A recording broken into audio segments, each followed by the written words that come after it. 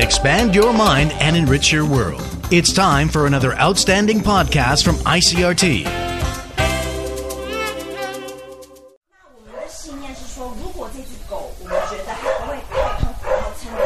That sound you're hearing is the sound of a group of volunteers receiving orientation at Taipei-based animal shelter Animals Taiwan.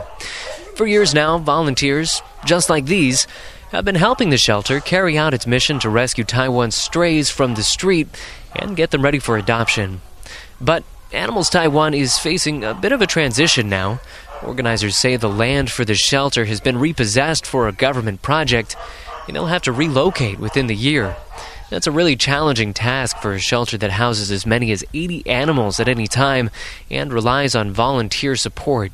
So on the show today, we're going to be making a trip to the shelter to learn a little bit more about what it takes to keep all those cats and dogs they house happy and healthy. Well, I was there, I caught up with Animal Taiwan's chairperson, Lisa Milne, and we started our conversation with that very question. It's basically the same as keeping an animal at your home. You know, they need medical care. They need monthly preventive medication. When they first come here, they need to be quarantined so that we can see if they're healthy or if there's any problems. They need socialization with both humans and other animals. And they just need love and attention, really. So it seems like a big part of what goes into the thinking of this center is matching the resources that you have with what you're trying to do, not trying to do too much and always trying to match those two things. So can you talk a little bit about that, about how making sure that your resources match what you're trying to do affects the decisions that you make here? Well, of course, we want to make sure that every animal here has a quality of life. And so we need to make sure that we have the staff and the volunteers to take care of each and every animal properly, you know, that we're making sure that nothing slips by us, that a dog hasn't been hurt or a cat hasn't become sick that we don't notice. So our major concern is, you know, the amount of people we have to take care of the animals to the amount of animals that we can take in. So we have to make sure that there's not too many animals that the staff and volunteers need to take care of. And of course financially, spaying, neutering, medication, monthly prevention medication, food, grooming, everything like that costs money. So each animal needs to have that amount of financial care. So we need to make sure that we have enough to cover everything, and then we can keep helping other animals. And what kind of situations can arise when those kind of calculations aren't taken into consideration? The main thing is hoarding. Hoarding where people keep taking in more animals than they can physically take care of. And then, fighting breaks out between dogs or even cats if they're kept in a large area with each other. Medical problems can go unnoticed. And so, you need to make sure that the animals are cared for. If there's too many, then you just physically and financially cannot do that properly. Would you say that this is a big issue at other centers in Taiwan? I do feel around Taiwan that there is, because of the amount of stray animals there are in Taiwan, people feel helpless.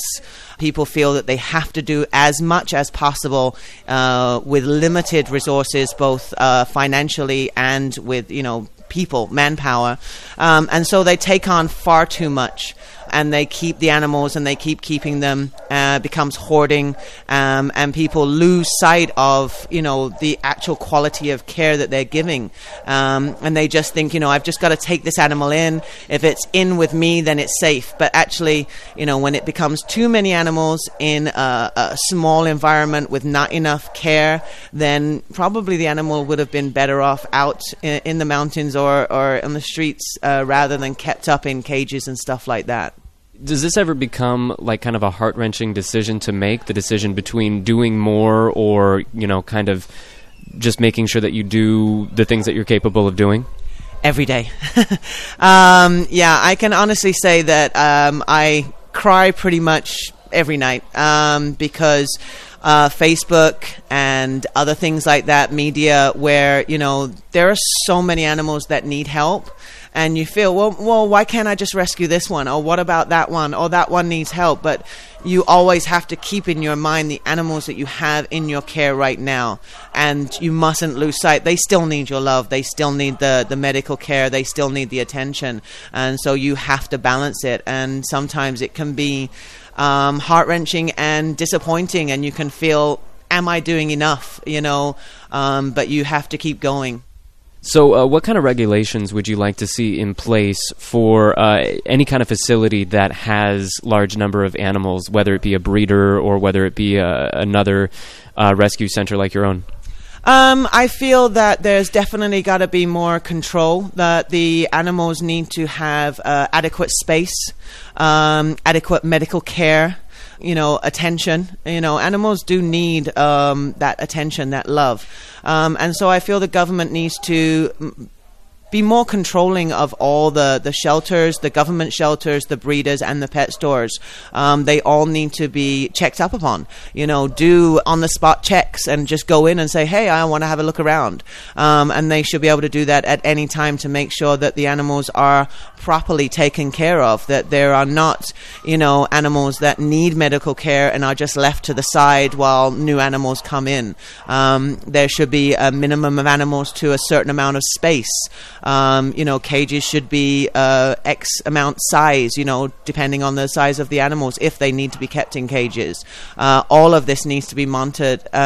Fines can be delivered, but also incentives can be delivered to help private shelters to think like, okay, well, if I do this well, if I keep the animals well, then the government will give me an incentive, whether it be financial incentive or help with giving places for events or giving coupons for vet care or whatever they want to give incentives to the people that are helping these animals. I think that will make, all of the organizations work harder. Would you say that there's any special challenges to running a center like this in Taiwan as opposed to some other country? Support. I'm from the UK, so I get a lot of information, and I visited places in the UK, the RSPCA, and things like that. They have a lot more support from the community. Give you an idea, a shelter I visited in the UK, they have around about the same animals that we do, around about 80 to 90 dogs, and they have more cats. They have about 40 to 50 cats, but they have 17 staff, full-time staff. We have 2 full-time and 2 part-time. So, the support and the financial support they get from the local community, from the people, is a lot more than what we get. And so also the stray population in many other countries has been controlled, and so they don't have that. They're sort of mopping up the more abandonment of pets and things like that.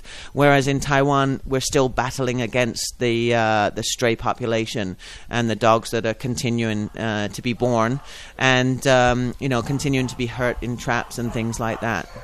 Okay, we're going to leave our conversation with Lisa Milne just for a moment to speak with one of the center's full-time staffers who carries out day-to-day functions like cleaning the animals, feeding them, and giving them medicine. I just work here about 3 years, and then I'm the worker of animal care. This is Wing Yi. I asked her to take me on a little tour to get a better sense of everything that the shelter does.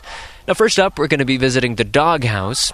Just like it sounds, it's where the dogs sleep at night, or hide out on a rainy day.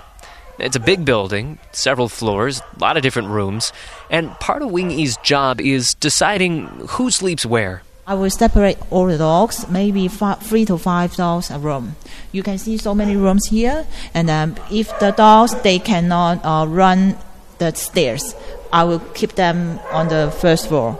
If they can run, they can go upstairs, downstairs, they will go to the second floor. Are there any other things that you look for when you decide what groups a dog should go in? Every room, they have a dog leader. Not me to control them. They have their mind, which one is the leader. And then one room only can have one leader. So the leader can control them. And we will choose them to keep a room. Maybe I will do that with the other staff together.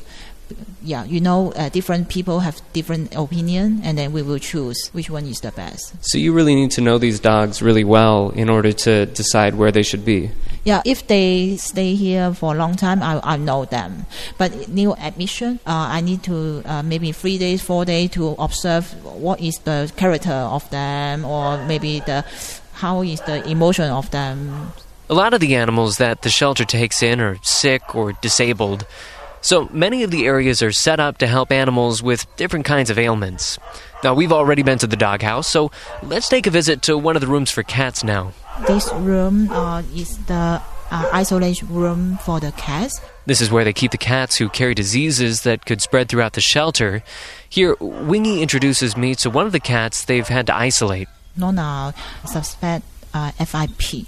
FIP is a disease will transmit to another normal cat. So she needs to separate to take care, and then she need warm, so you will see the lights to keep warm, and then warm pad, and then her food, her cat litters all separate to the normal cats. So for take care Nona, we need to wash hands and then change our clothes or wear the apron, something like that. It really does seem like a lot of work goes into this, and it's almost, kind of a burden to take in all these sick animals. In your view, I mean, why do you think it's important that you do that you take them in? Our shelter rescue so many dogs, and so many is very, the condition is very serious. So if our shelter didn't rescue them, they will die on the road. And then we won't choose dogs. We just choose which one is the most dangerous, most important to rescue. If we didn't take care of them, maybe they will fighting, maybe they will something like the diarrhea, vomit, we don't know, and then they will transmit to the other dogs. A 2009 census from the Council of Agriculture estimated Taiwan's stray dog population at about 85,000. Animals Taiwan believes the figure is much higher. Back to Lisa Milne, she says a conservative estimate would be 900,000. But whichever figure is closer to the truth, it's undeniable that strays are everywhere in Taiwan. So I asked Lisa, why is that? What's stopping us from getting this population under control? I want to say, first of all, in Taiwan over the last 20 years, it's definitely gotten better. But yeah, the three main problems are factories and farmlands that keep animals for guard dogs or for various other reasons that they don't spay and neuter their dogs. And they're allowed outside, to roam free and to carry on breeding. And they will not stay in the same area because there's not enough resources for them, food, space, etc. So they will move on to other areas and carry on breeding. Breeders, pet stores, when they, are finished breeding, they can't breed anymore, or they're not getting enough money, or they're defective, then they'll throw their dogs out into the streets. There's been many cases where the breeders have thrown out 30, 40 dogs at a time. And of course, if they're not caught and adopted or helped, then they will carry on breeding. That's why you get, some of the stray dogs, they're not exactly all uniform. They're different sizes, different colors. And then, of course, irresponsible ownership. People are not spaying and neuter their pets. They're not chipping them enough, And so if a dog does get lost or scared, the chances of you finding it, getting it back, can be quite slim. And then if it's not spayed or neutered, then it goes out and has more puppies and kittens. And so you say that it has gotten better over the last number of years. What would you say is behind that improvement? What's changed? I think media. I think a lot of Taiwanese people are seeing that the Taiwanese mixed breed, or even the Taiwanese mixed breed cats, are much healthier. They're much better, and people are more willing to adopt now. They know that, I can adopt a puppy, I can adopt a younger dog, and they're just as good, actually a lot better than going to a pet store where you buy a dog that's probably inbred, has diseases, has deformities, later on in life, and they're starting to get more and and more educated that actually adoption is the way to go. And they are starting to chip more, and they are starting to spay and neuter. It's definitely the local community, the Taiwanese people that have stepped up and definitely changed their mindset and are much more proud to have their Taiwanese Formosa black dogs as their best friend. Right, because previously maybe there weren't such positive connotations about black dogs. Yeah. Black dogs in Taiwan have also always got the bad end of the stick because they were always used as guard dogs. Having a black dog at nighttime when you go to break into a store or whatever, this dog comes at you, you're going to be scared. But, dogs are what the owners teach them to be. So a black dog, a yellow dog, a white dog, a purple dog, they're going to be what you teach them to be. They're going to be friendly. They're going to be loyal. They're going to give you love.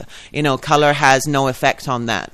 And so people are realizing that now and realizing that, the Taiwan Tugo is the best dog for Taiwan. Short hair, upright ears, long nose, all of this has been adapted for the weather, the environment in Taiwan. So people are realizing that more and more now and are taking pride in their own country's dog. So at this point, what do you think would what are the areas that still need to be improved in order for this to move closer to, not being such a huge issue?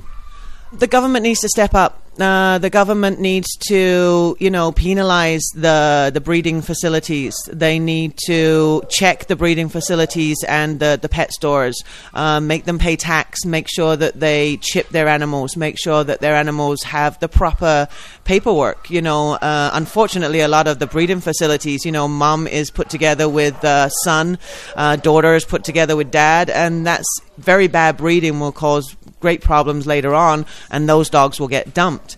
The government needs to step up that. The government needs to give more incentives for people to spay and neuter their pets. Needs to give coupons for vets or whatever. They need to encourage people to adopt. But they also need to encourage the communities to have, stray dogs in their communities that are spayed and neutered, but they're community dogs. They live outside. They're healthy, but they're monitored. And the government needs to recognize that and then also help the people to be able to take care of those dogs. Now, there's so many stray dogs in Taiwan. Obviously, the number that shelters are able to take in is just a very, very tiny, small fraction of that total number. In what way do you think that an animal shelter like Animals Taiwan is able to contribute to that overall story of improving the situation in Taiwan? Education is number one. Educating both the young and old, that spaying and neutering is a good thing. Chipping is a good thing. But also we do something called CNR and TNR. CNR is capture, neuter, return, and that's for dogs. TNR is trap, neuter, return, and that's for cats. And it's going into the communities where they have a pack of dogs or kittens, cats. And so we go in and we assess the situation, how many animals are in that area, who's feeding them, what regular times, how do the community feel about these animals.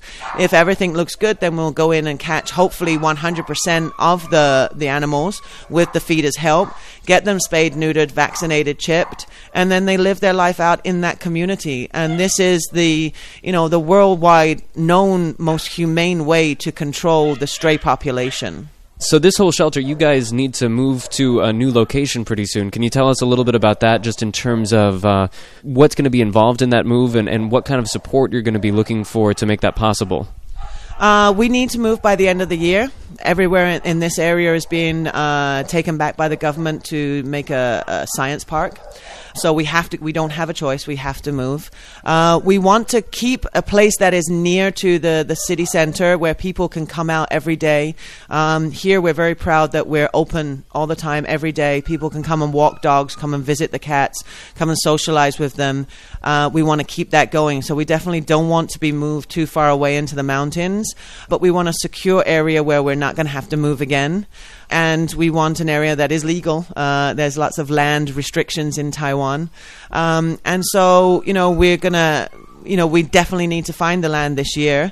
But then once we do find the land, we're going to have to do some very hardcore fundraising. We're probably going to need between 3 to 5 million start off just to rebuild. get everything sorted out, moving the animals there. It's going to be a long process of moving, rebuilding, and taking away from this place. We'll have to keep 2 places open at the same time until we're fully into the new place. So we will definitely need everybody's help and support at that time to help keep our eyes and ears open for a place for us. Yeah. And just in terms of other ways that people can help, I know that there's a lot of volunteers that contribute to Animals Taiwan. Can you say a little bit about what somebody who's interested in supporting the group can do? For Animals Taiwan, we welcome you to come and visit our center. We have training twice a month, volunteer training. You get to learn about Animals Taiwan, what we do, how we do things. You can come and walk dogs, come and play with the cats. We have events pretty much every month, whether they are secondhand sale events or other sale events or pub quizzes, things like that. We need volunteers to help us with those kinds of things. Translation, we're an expat and local organization, so we often need things translated from Chinese to English or vice versa. Dog trainers, if you have any experience training dogs, we always need dog trainers. Foster homes, we're always in need of foster homes when we rescue puppies or kittens that cannot come into the center for their safety. We need places for them to go to 2 to 3 months until they're fully vaccinated and can come into the center. And, basically education, spreading the word, getting people to adopt, veering people away from the pet stores, helping us on Facebook, reposting. That's always, Facebook is a lifesaver. So reposting, and people think that, all I can do is this, but actually, my personal motto is every little counts, whether it's, 5-10 minutes of your time or, 100 NT for donations. Nothing is ever too small. We've been speaking to Lisa Milne. She's the chairperson for Animals Taiwan. You can learn more at their website, animalstaiwan.org. That's it for the show today. As always, we'd love to hear what you thought of the program. You can leave us a comment on our Facebook page or rate and review Taiwan Talk on iTunes. You can also leave a comment on the ICRT blog, where we've posted some pictures of the center along with links to articles about the issue of strays in Taiwan. Thanks for listening. For ICRT, I'm Keith Manconi.